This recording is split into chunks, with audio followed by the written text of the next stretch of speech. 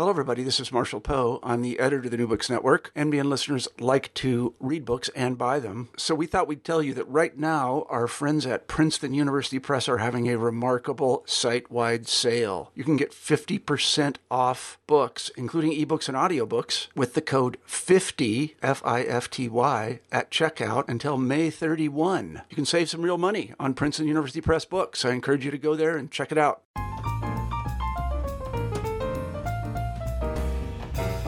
Hello, and welcome to New Books in Literary Studies on the New Books Network. I'm Petal Samuel, the co-host of the channel, and today I'll be talking to Christopher Grobe about his new book, The Art of Confession, The Performance of Self from Robert Lowell to Reality TV, published by New York University Press. Chris is an assistant professor of English at Amherst College, where he teaches a wide range of courses on drama, poetics, performance, and performance culture and theory. Thank you, Chris, for joining me today to talk about your book. I'm so happy to be here. Thank you. So I thought that we might start by talking a bit about the origins of this work. So can you talk a bit about how you arrived at this project, and were there any key sort of aha moments where this project crystallized for you? Yeah. So I guess there are always two narratives of how you arrive at a project. One is the actual messy one, and the other one is the thing that seems clear in retrospect. So the actual messy one is that, I arrived in graduate school with a vague sense that I wanted to connect literary studies and theater and performance studies, and thought that as a sort of direct point of connection between those two fields, dramatic monologue, as both a poetic and a performance tradition, felt like a great point of contact. And so that's where I began. And then as I began to think and learn more about performance studies and performance theory, it became clear to me that what I really needed to find was a way to talk about the continuity between these literary practices and performance practices and the performance of everyday life. And that's how I sort of slowly found my way to confession as a mode not only of literary writing and of theatrical performance, but also of intimate discourse and public political speech. And then eventually performance art and stand-up comedy and reality television and social media use. So it just began kind of growing from there, from that initial desire to connect literary studies to theater and performance studies. In retrospect, I think, another important reason why I came to this topic is I was trying to understand how we talk about an aesthetic movement or a style of art and being that seems to hop really quickly and easily from one medium to the next. And confessionalism for me is exactly that kind of thing. So it begins as a label that critics apply to mid-century poetry, but pretty quickly it begins to be applied to these other art forms as well, and then to modes of behavior in everyday life too.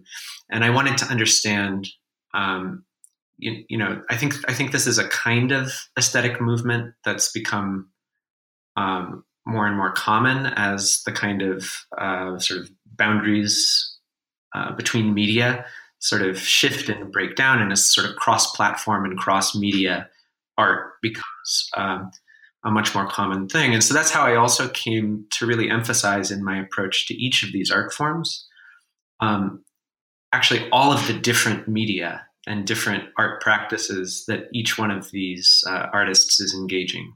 So the poets aren't just writing poetry for the page, they're also performing. Or, the performance artists I choose to focus on, are people who are creating books and making videos and painting things, as well as giving live performance. That ultimately is where the kind of methodological and disciplinary promise of the book took me, and it made me realize that in fact there has been this whole history in performance studies in particular of writing this way. The two examples I give in the preface are Peggy Phelan's Unmarked and Jose Munoz's Disidentifications. And so I began to see myself as working in a tradition where sort of theorizing multiple modes of art under the rubric of performance would allow us to talk about the styled doings of identity and politics. Right. So thinking about the ways that confession and confessionalism, that there's this sort of long tradition of confession. You have this really striking moment in the introduction where you try to, where you kind of enact this dialogue where you say, this is where confession began, actually, but this happened before it, and then this happened before it, and so on and so forth. So there's this sense that we could name any number of acts throughout history as confessional, and that it isn't clear whether or not confessionalism has this sort of single genesis point in human history. But you do, while you acknowledge that, you do note that there's something really special about this moment in 1950s America where confessional poets begin to be explicitly named as confessional. And, and then you also kind of talk in your first chapter about poets like Anne Sexton understanding themselves as the secret sort of subversive forces against cultural conformity in a way that would have been really significant and concerning in this sort of McCarthyist moment. So I'm wondering if you can talk a bit more about this historical moment of the 50s in the US and what was happening that shifted conceptions of the self in that moment and kind of energized this desire for public performances of the self. Yeah, thanks. That's a great question. So yeah, I mean, as you say, as soon as you begin to think about confession in the abstract, it begins to feel like something foundational, so foundational it must be prehistoric, I cite various other theorists and scholars who have, traced confession back to 19th century talk about sex, like Foucault, or 13th century transformations in the Catholic Church, as Peter Brooks does, or even further back to Augustine and beyond. And so accepting that sort of longue durée of history and sort of taking that in stride, I wanted to know why a lot of very smart people in the middle of the 20th century in America thought that they were witnessing something really new. And rather than rushing to tell them that in fact they were wrong and they weren't seeing something new, I wanted to understand what it is they were seeing. And so I think part of what they were seeing was a sort of new definition of what confession itself was. I think it's telling that, it is only in this period that people like Foucault want to look back and construct a deeper history of confession as a kind of unified phenomenon. And I would actually say that this desire to historicize confession is actually is part of the confessional moment that I'm describing. It's not an argument against it. It's actually part of this, because confession is as much a mode of reception and a sort of context of artistic production as it is a kind of genre of text. So that's the deeper history. In terms of what was going on in the 50s, I found Alan Nadle's idea of containment culture really helpful and important. And in the introduction of the book, I posit a kind of culture of, or an aesthetics of breakthrough as the equal and opposite force. So the containment culture, containment is a word taken from Cold War nuclear strategy of needing to control the spread of communism and of global political forces. But to talk about containment culture is to talk about all the ways in which a kind of anxious desire to contain and control all sorts of things, not just politics, but sexuality, etc., sort of really defined this moment in Cold War culture. So I think in one sense, confession took off as a sort of reaction formation against this containment culture. And I think it was also that a bunch of different forces were coming to the fore in American culture at the same time. There's a certain kind of mainstreaming of U.S. Catholicism. There's a kind of mainstream obsession with psychoanalysis and other psychological literature. And as I talk about in the introduction, there's also a lot of kind of worry on the national level about the status of criminal confession. So all these things are kind of happening at the exact same time and are contributing to a sort of new notion of confession as this kind of shape-shifting impulse that sort of hops from one realm to the other. And I point out that there's a book by a psychoanalyst named Theodor Reich called The Compulsion to Confess. And it was published in German in the 1920s. But it actually came out in 1959, the same year as Robert Lull's life studies, from his very same imprint, from the very same press, Farrar, Straus and Coody, in English for the first time. And I used this coincidence to talk about the way in which psychoanalytic ideas, which have their origin in the early 20th century, really, people in America were beginning to grapple with them for the first time at the turn of the 60s. And that's the appropriate context in which to understand what's going on with confessional poetry and therefore with later confessional movements as well. And what Theodor Reich does that I think is so transformative is, he kind of wants to reduce all of these different practices. And he includes not just Catholic confession and psychoanalysis, but all the way down to like blushing, like really basic, almost physiological behaviors. He wants to reduce them all to one sort of primordial urge, which he calls the compulsion to confess. And I think that is how a lot of people were beginning to understand confession in the middle of the 20th century, including those poets we call confessional. So I think the label stuck to them because they were involved in so many different kinds of confession themselves, not just in their poetry, but it was well known that they were all in therapy, right? And in fact, some of them had an actual criminal record. All of them had a kind of outlaw air, and they were all kind of flirting with Catholicism. Robert Lull actually converted to Catholicism at one point.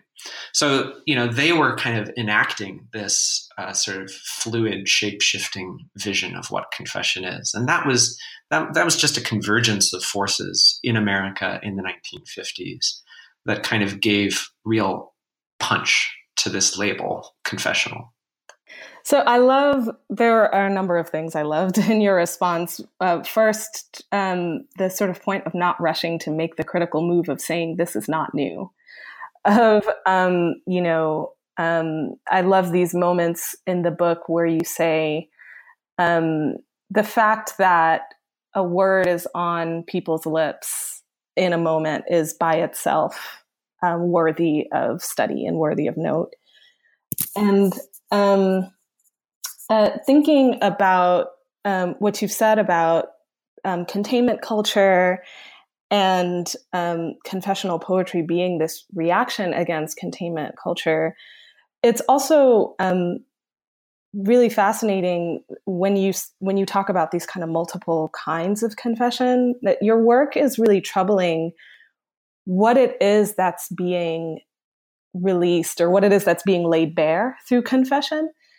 And so one of the most exciting things about the work is this destabilization of the notion of confession as laying bare of an essential truth or unmitigated access to the sort of fiction of a coherent person. But at the same time, it's neither lie or artifice. And so I was really struck by these moments where your chosen artists are sort of bristling against the suggestion that they're taking on a stage persona or engaging in artifice. And so I wonder if I saw this sort of tension between these notions of truth and untruth, and the unmediated natural and the unnatural construction being captured really beautifully in your title, which joins art with confession and then joins performance with self. So I have this sort of two-pronged question for you. So one is, could you talk a bit about how your title and the sort of tensions and unlikely affiliations enacted in your title, how it works to preview the argument in the book? And also, can you talk a bit about the cover image you've selected and what work you see it doing to frame the book? Yeah, sure. Thank you. The title came very late in the whole process. I knew the subtitle for a very long time, The Performance of Self from Robert Lowell Reality TV, because, alliteration is cool, but also both in terms of time period and in terms of the sort of cultural range. Robert Lowell Reality TV are the kind of extreme points of this book. So from the 1950s to the present, and from presumptively high art of poetry to the presumptively low culture of reality TV. So working backward from Robert Lowell Reality TV, the performance of self, that was always meant to kind of echo Goffman's The Presentation of Self in Everyday Life, which was also published in America in 1959. By the way, it was probably, sitting on some of the same bookshelves as Life Studies and The Compulsion to Confess. Erving Goffman, he drives some people crazy because to see the world as he does through theatrical metaphor can really make you paranoid. But I don't think he ever really intended to do that. That is, there's this beautiful moment at the end of The Presentation of Self in Everyday Life where he says, look, this was only a metaphor to help us see certain things about the world. And now that we're done seeing those things, we can ditch the metaphor. It's like a scaffolding that he has used to kind of build up his sociological theory. And now we can take it down. And so, The Presentation of Self in Everyday Life stands as a kind of model for me of how you balance this sort of paranoid viewing and a kind of ingenuous desire to construct reality. And I sort of wanted to echo that in my own title. And then The Art of Confession. It's a phrase from my book, but it took a marketing department to tell me that it ought to be my title. And it's a beautiful title, and I can't take credit for it, except that it is a phrase from my book. As you implied in your question, The Art of Confession is both, the practice of confession and the artifice of confession at once. I wanted to capture both of those elements in every part of my argument, from the title to the index. I think, thinking about that word art, this is a book about art, art in various media and modes, but it is also about the art in the artless. That is to say, it's about the sort of hidden structures that shape, sort of everyday intimacies, and that are only exaggerated or laid bare in art proper. So that's the title. The image, I was delighted to find this image. It's probably the only photograph ever in which both Robert Lowell and Allen Ginsberg appear. It's from a joint reading they gave.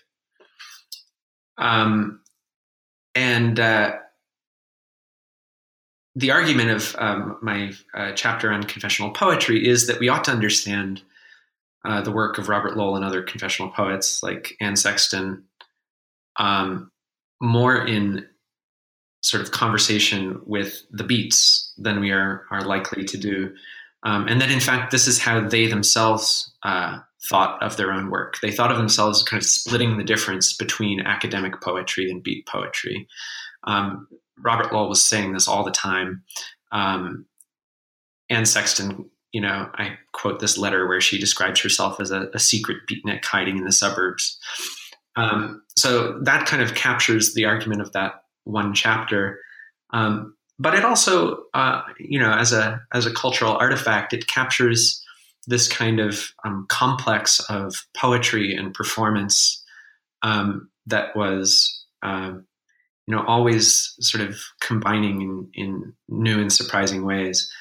So this was a reading at St. Mark's in downtown New York. A venue that's known for hosting poetry readings like this joint reading between Lowell and Ginsberg, but also all kinds of performance. And you see those two blurry people in the center in the background.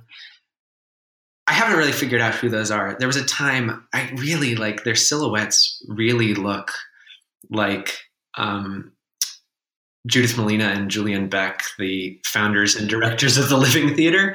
And I really wanted it to be them because, that kind of avant-garde performance scene was occupying a lot of the same spaces in downtown New York. Alas, I have the ill fortune of knowing a scholar who is editing the diaries of Judith Malina right now, a woman named Kate Bredesen at Reed College, and she was able to tell me in no uncertain terms that they were in Barcelona that day. So I wish I'd never asked her. Well, I was wondering what was going on with, because I'm here sort of close reading the cover of your book, and I'm like, what's going on in the background? And is there a reason why he selected this photo with these people who are out of focus? And, who could they be? And is the question of who they might be and who we conjure as who they might be part of the work of the cover? So in my read, even though we know it's not them, it is maybe significant that these are the people, right? I want it to be them. I want it. Also, I should say, this is not just a great image of the kind of confessional poets as beatniks thing because it happens to contain a confessional poet and a beatnik. I also see this image of Robert Lowell as him doing his best beatnik drag, with the messy hair and the glasses and the whole look. Right. Yeah. So what you were just saying about holding practice and artifice and tension throughout the book was one definitely a major through line that I saw uniting all your chapters, and this really provocative but difficult idea that the persona and the personal aren't always at odds in your words. And there's this moment in chapter 1 where you describe Anne Sexton's former therapist attending her performance and sort of giving her the wrong compliment and calling her a splendid actress. But then sort of relatedly in chapter 4, you talk about these sort of paranoid readings of the genre of reality TV. And instead you're trying to ask us to think about the ways that posturing and authenticity and stylization and artlessness can and do coexist in all these genres. So this is making me curious about the structures of desire and the modes of criticism at play in both high zones of sort of, quote, high and low culture, right? When we are engaging with these performances. So I'm wondering kind of two related questions about occurring respectively in the kind of low and high culture zones. So one is why do we feel the need to declare, in quotes, with the example of reality TV, for instance, that we understand it's just a performance, that we know that this is not real, we understand this is artifice, right? This sort of declaration that we're not being fooled or we're not being hoodwinked. So what's happening in that moment and why? And relatedly, as literary critics, you talk about sort of new criticism and this impulse to talk only about texts and never about authors. So it's sort of a sin in literary criticism to ever make any sort of gesture or suggestion that you're taking into consideration in any way the author of the work. And so I wonder if we as literary critics need to rethink this impulse to talk only about texts and never about authors. And if what you did in chapter 1 with the discussion of the breadth of the poem, which is this kind of mode of criticism that is exploring the productive tension between print and performance and between text and author, is this something that can be exported as a mode of literary criticism to other texts and contexts? Do you see it as something that can challenge the sort of hegemonic modes of literary criticism right now? Totally, yes. Thanks. That's a really complicated and great question. So let's see. Let's start with the question of why we have the impulses we do. And I'll start with the we being scholars. I think, in connection with confessional art, there's a real anxiety about being taken as too credulous. I think the pendulum kind of has swung too far in the other direction. I give the example of Robert Lowell saying, he wants his readers to feel like they're getting the real Robert Lowell, which nobody ever takes as saying exactly as meaning exactly what it says, right? It's like we want to imagine him, twirling his mustache and saying, "I want them to feel like they're getting the truth." And so part of this is our impulse not to seem caught out by the artwork. And this is, you use the word paranoid. This is a classic example of what Edith Sedgwick calls paranoid reading. I think there's also been a kind of critical and theoretical emphasis on deconstruction and critique for a long time now, and a less of an emphasis on the construction of the real. And so, one of the kind of higher meta levels at which my thinking about this book is working is, I want to understand confessionalism not just as a deconstruction of the self, but as a new construction of it. And that matters because new constructions of the real show us modes of cultural power, and I want to understand how they work, and not just understand how they fail, right? And you can probably tell I'm sort of slipping into this whole conversation about the limits of critique that Rita Felski has opened up. But I don't. That's a minefield. I don't want to tread carefully there. But I do have some sympathy with that argument in the sense that, to focus only on critique is to give up an interest in the construction of cultural power, right? And to sort of leave the field of that construction to other people. Thinking about this question you raised about poetry and autonomy, like is the poem autonomous from the author, from the world, etc.? Yeah, I argue very much that confessionalism is 100% an anti-autonomy movement. It's a reaction against new criticism and cognate modes of criticism that try to think about the artwork as autonomous from life and from the world.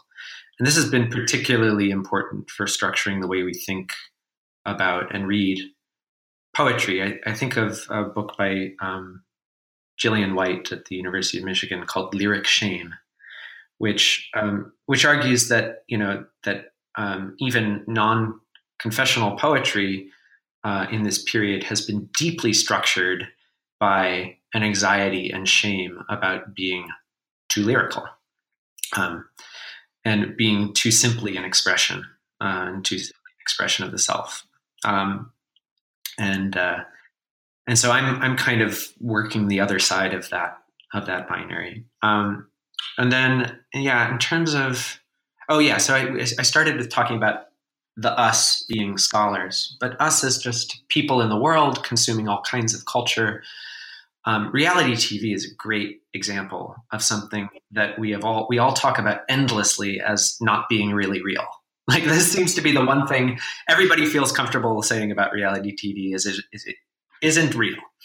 And there's a television scholar, Mark Andreevich, who's made a really he's wrote an essay called "When Everyone Has Their Own Reality Show," which I highly recommend, where he basically points out that we don't know if this credulous person exists who is convinced that reality TV is real.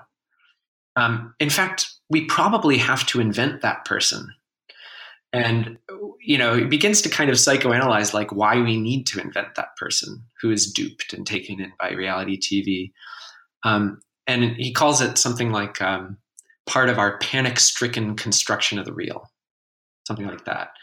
That is like to have people whose perception of reality TV we can critique as a kind of negative way to sustain a certain other kind of reality and authenticity that we don't have to argue for. And so, it's, I think there, especially in relation to reality television, I think a lot of everyday viewers of reality TV would read some of the paranoid critique of it and say, well, like, yeah, duh, you think I didn't know that? And the question is, what kind of, what within this artifice that everybody knows and acknowledges, what is the reality? Because there is also reality. And that's the side of reality television that I'm trying to emphasize in my treatment of it. And then your last question was about exporting it to other modes. And I guess maybe I answered that by connecting it to this larger conversation about the limits of critique. You were asking about exporting the sort of anti-autonomy thing, right? Yeah. I mean, I think all texts now circulate in ways that far exceed the textual. And I give the example of like memoir writers who at the very least are expected to go around giving readings and making public appearances. But some of them really take it to extremes. I give the example of Cheryl Strayed, who, best known for this sort of book called Wild, which was sort of picked by Oprah to launch the online version of her book club, Oprah's Book Club 2.0. And I point out that it's really weird to focus on that book to the exclusion of a lifelong practice of confessing in all kinds of media in all kinds of ways. So she has an advice column in which she ends up talking about her own life quite a lot, which has turned into a podcast. And she's written a sort of semi-autobiographical novel. And so to export the kind of attitudes and methods I'm constructing in this to talk about other things would be to be attentive to the way that literature circulates in, right. around, and through performance. Thank you, by the way, for parsing through what I now realize was a 4-part question. I intended to be a 2-part question, but I'm really just glad I had a pen to hand. I will be more careful. No, it's a great question. Well, it's so rich. There's so much in your response that that I want to kind of pick up on. I mean, the way that this idea of conjuring a viewer of reality TV who's engaging with it in a way that is worthy of critique, in a way that sort of frees us from the sort of embarrassment of what you talk about in the beginning of the chapter as the shame of confessing that we watch reality TV at all, right? So also the ways that I was struck by the way that you talk about the construction, the aesthetics of confession, for instance. And so, and there's so many different ways that this happens over the course of the book. So there are ways that you, when you talk about camp sincerity and you talk about the ways that that drag finds a way to allow sincerity and irony to coexist in a way that's unproblematic. You also have this moment where you talk about minimalism. So this idea of the kind of lack of props, lack of elaborate costuming and staging, and this sort of one person alone on stage, and how that has the effect of minimizing. It's supposed to have the effect of minimizing the distance between the audience and the performer, even though you expose this as yet another form of stylization. So it's clear that confession is stylized in all these different kinds of ways. But it led me to a question about the content of confessional performances. And so I started to be curious about whether or not you found that there are certain kinds of narratives or disclosures that are more likely to be taken as confessional. So when you talk about Robert Lowell making disclosures about mental illness, and you talk about Eleanor Anton and that kind of wonderful work, Domestic Peace, and kind of like exposing these uncomfortable conversations with her mother. So are there certain kinds of stories that we tend to receive as confessional? And if so, why? So I think at one point in the book, I call confessionalism fundamentally a genre of identity crisis. And I think that is the most fundamental common thread. And so whether that identity crisis is coming from struggling with mental illness, or ambivalence toward family life or married life, or whether it's coming from a kind of culture shock or cultural transplantation, like those are the narratives that we tend to call confessional. Anything that seems to open up a kind of rift within the self or between the self and society that need to be bridged or healed. So that those are the most common kinds of content, and in saying that, I'm drawing somewhat on Diane Middlebrook's account of confessional poetry as essentially about a kind of mid-century crisis in the nuclear family. And so I think it's interesting.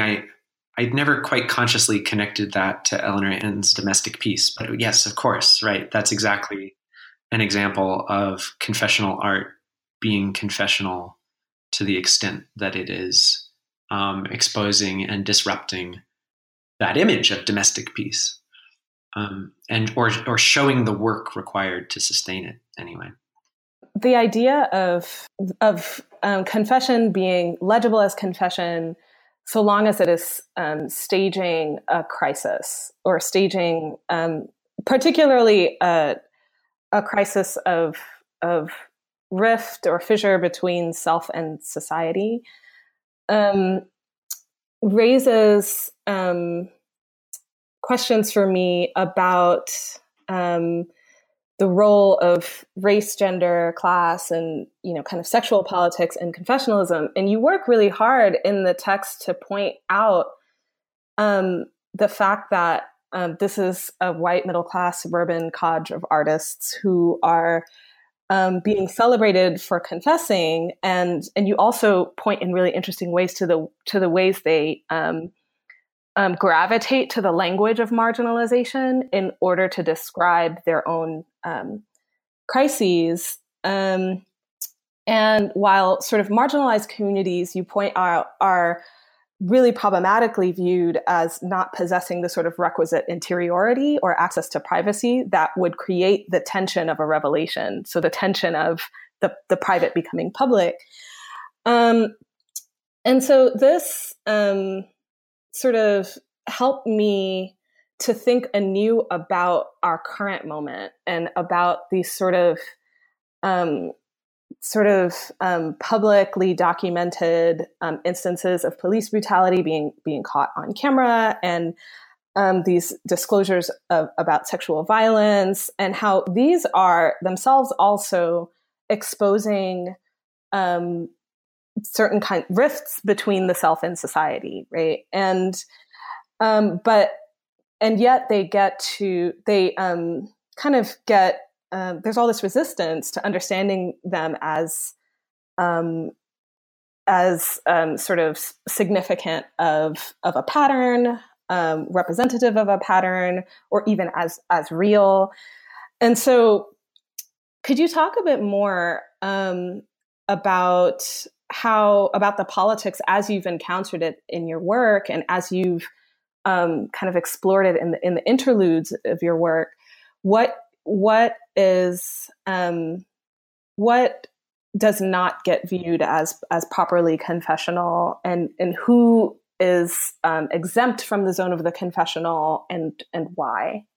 That's a fabulous question. So, you're sort of alluding to ideas that I draw from other thinkers. So Deborah Nelson, who's written a great book called Pursuing Privacy in Cold War America about privacy law and confessional poetry, is the one who points out that confessional poetry, so-called, was, at least at first, a sort of white middle-class, predominantly heterosexual genre. And she says that's because, that's who had an expectation of privacy that could be violated or transgressed in this way. And I'm also drawing on James Baldwin. I'm actually quoting this is a James Baldwin's essay about Norman Mailer, when he says something like, that there's a certain kind of identity crisis that can only startle white men who believe the world is theirs and who expect the world to help them in the achievement of their identity, right? So, insofar as this is a genre of identity crisis, it both on the production side of confessional art and on the reception side, there are barriers to, especially artists of color, being taken as confessional. I'm interested in the distinction. There are two words that tend to get used: testimony and confession. I never really bring this up in the book, but it seems to me that testimonial is a word that gets applied much more often to the art of marginalized people than confessional. And that has to do with something I do describe in the book, which is the way in which especially artists of color are taken as representative of their identities, of their communities, etc. And so they are testifying to something common rather than confessing to something personal. In terms of the connection to contemporary discussions of police brutality and sexual violence, I think the current kind of flood of personal narratives about sexual violence, is totally controlled by an aesthetics of confessionalism. Just the fact that I used the word flood there, like, it does feel like it's a moment of breakthrough. And I say early in the book and often throughout it that confession stylistically is really always trying to stage this constraint and breakthrough, this containment and breakthrough. And so in a way, the kind of flood of narratives right now is totally in keeping with the tradition of confessional art I describe, and of confessional politics that's related to it, from feminist consciousness raising and coming out narratives forward. Police brutality. It's hard for me to think of what's going on there as confessional. It feels more a matter of documenting, but I think you're right in focusing on the extent to which the reality of police brutalities is being questioned by those who don't want to accept the reality of those videos and narratives. And I would just say that the modes of thinking that I'm trying to develop in this book could be really good for describing modes of belief in the face of unbearable realities, right? And like ways of, I end up talking in the coda about sort of student protest, both anti-racist protest and protest around sexual violence. So I think I'm also trying to think through models of how confessions add up to movements and communities. And for me, sort of second wave feminist consciousness raising is a really great model of this, of how it happens. And I really insist on seeing consciousness raising techniques as beautiful and not just effective, because I think that the sort of emotional excitement of feeling narratives and the political power of feeling narratives, personal narratives, into political beliefs is one of the things I'm talking about, and might be applicable to stories we're telling today about racial and sexual violence. Right. Yeah, and I think what you're pointing to, and I want to kind of jump to the question of why you closed with student protests, but this question or this point about the ways that confession can generate certain kind of forms of solidarity is a really important, to me, a really important moment of highlighting that something like breakthrough, because there are real barriers to these students telling their stories. There are real things that, so this moment of breakthrough isn't kind of merely staged, right? There are actual forces that make it difficult for lots of these actors to say the things that they're saying, even as there are moments where that breakthrough can be stylized in certain ways and so on. And so yes, I guess I'd like to hear you talk a bit about why you close with the protests at Amherst and at Columbia, and why that felt like the right place for you to tie up your study. Yeah, thank you. So this might be another way of thinking about the distinction between confession and testimony that I was talking about.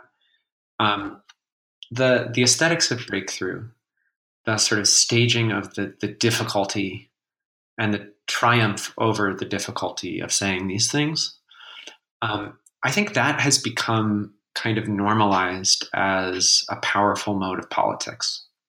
That is, I have to say at one point in the introduction that, like, we want the truth, but we want it hard because the strain authenticates, right? And in a way, without saying that anyone is, putting on a show in these moments of political testimony, I think I do want to say that we seem drawn today to like modes of political expression that sort of demonstrate and fight through the constraints on saying the things we're saying, rather than modes of political discourse that just straight up declare these realities. And so that's a stylization of our ways of telling stories about ourselves that can explain these political protests just as well as it explains poetry, just as well as it explains social media use, let's say.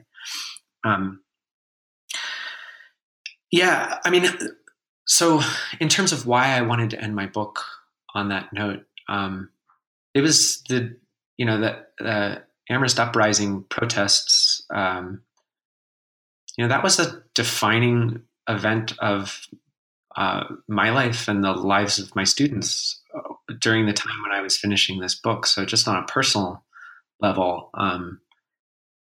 it was really important to me, and I saw my students demonstrating really powerfully the sort of community building and world shaping power of telling personal narratives this way. And so it was this real moment of, emerging from my office where I was like shut up with my books and seeing what I was trying to write about demonstrated in the world in this powerful way.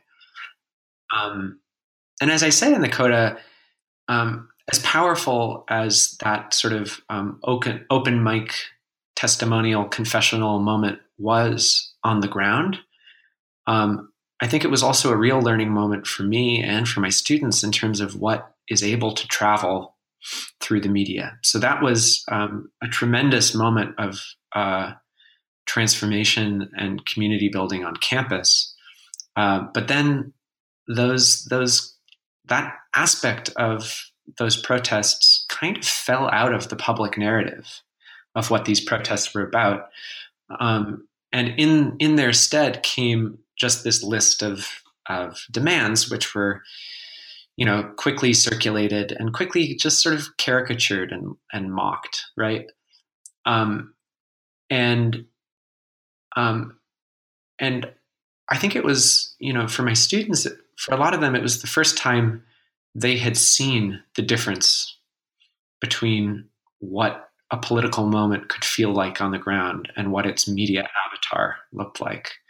And so I end with the mattress protests because at Columbia against sexual assault, because that felt to me like a really great example of something that could have been a protest that could have been conducted in a straightforwardly confessional mode, but that wasn't, and that circulated more powerfully in the media because it wasn't. And so instead of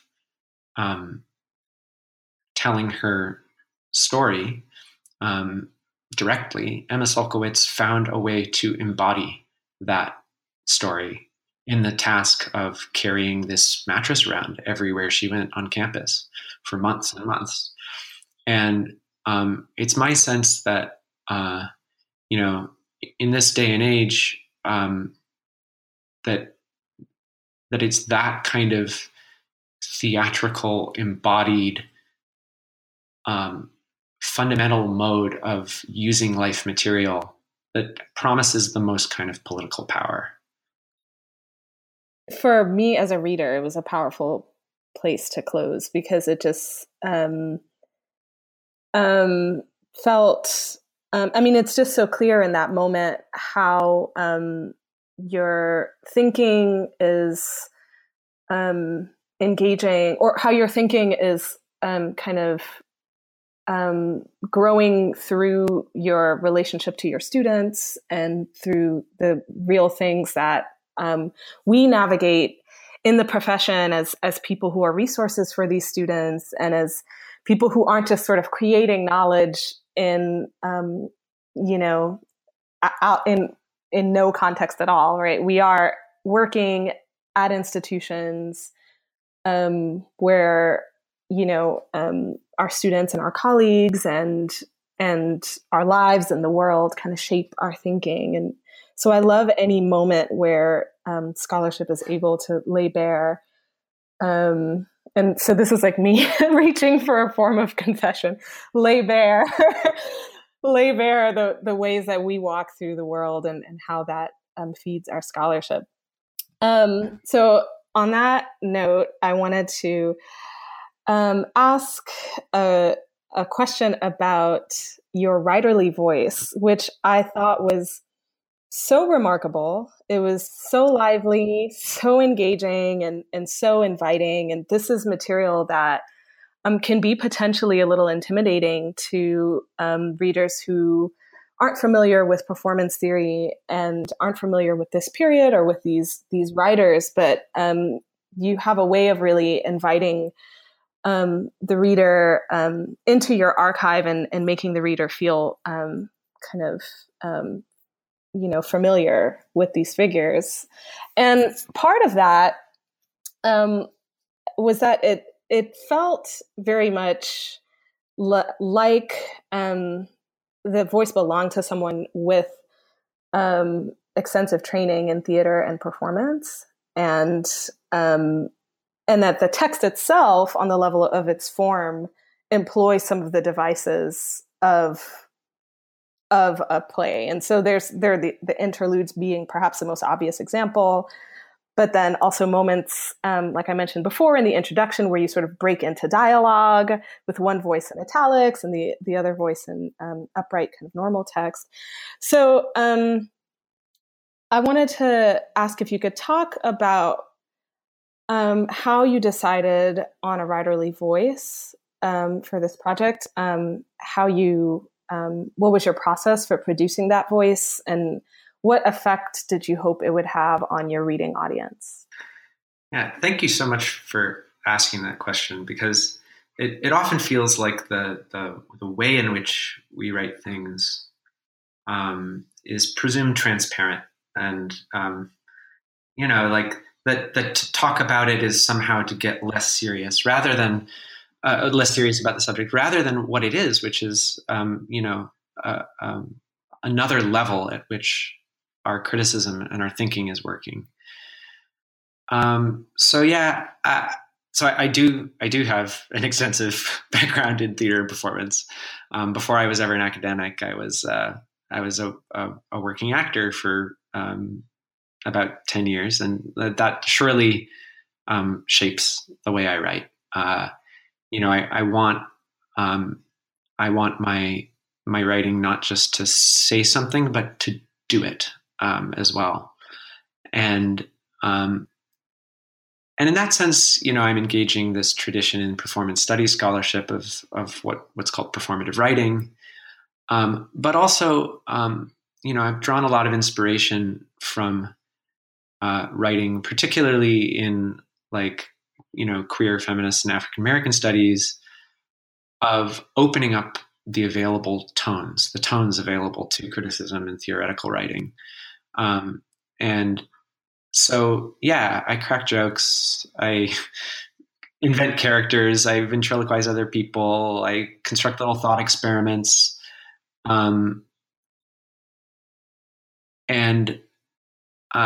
That to me is about just putting more tools at the disposal of critical thinking.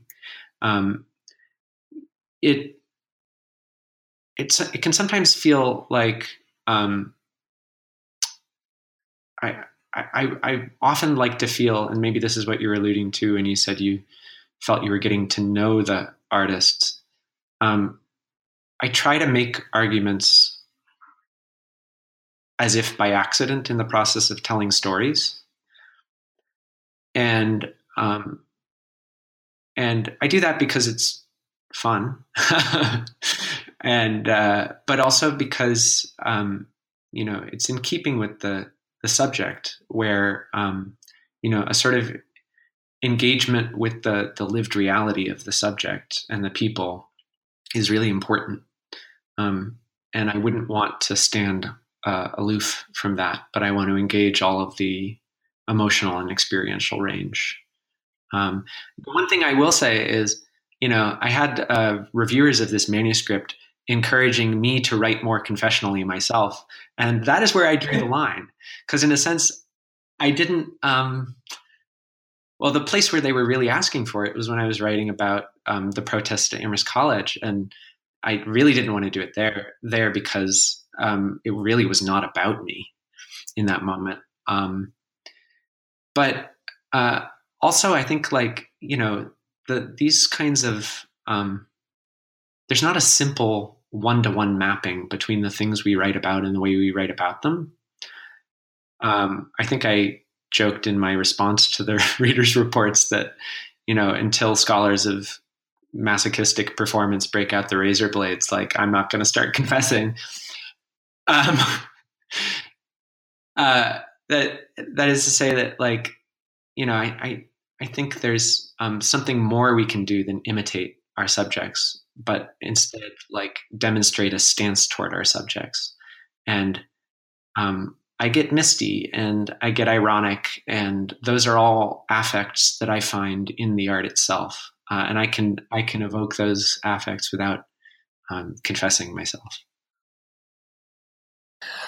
Well, I wanted to sort of turn to the kind of close of our conversation by asking you to talk a bit about what you're working on now, and if there are any future projects in the works that you're excited about.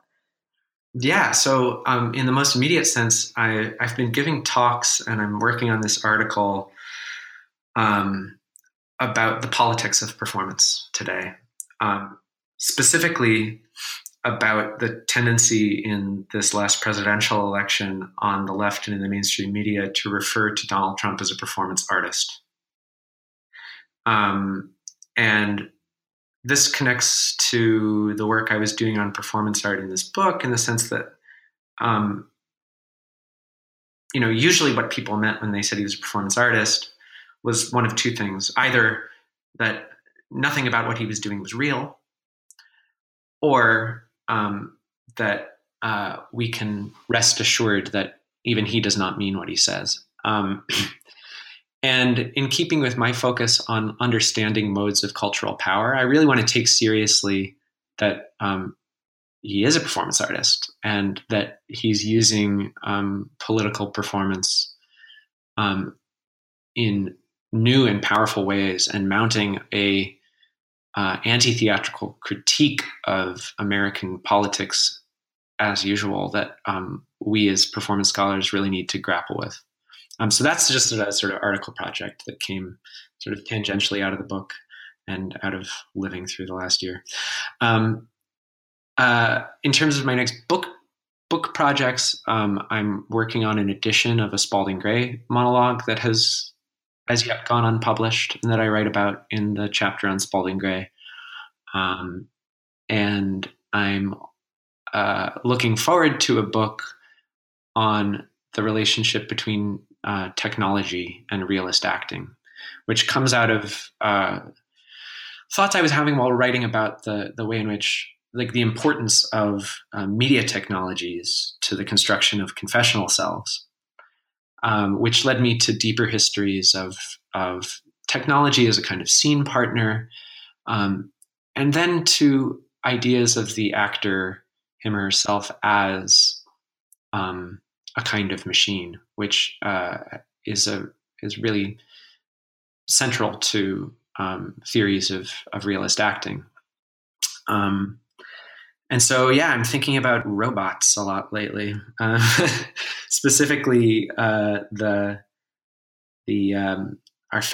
persistent fascination with seeing human actors play robot characters, but also the real connections between social robotics and theater.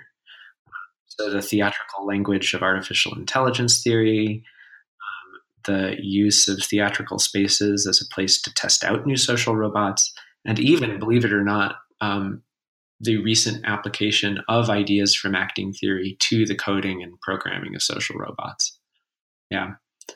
So it may feel like quite a distance traveled from the art of confession, and it is. But what they have in common is this focus on sort of constructing new models of the human. Well, it's so exciting to hear about your future projects, and it feels it's clear to me how those projects are emerging from the art of confession in ways, and then parting with it in exciting ways.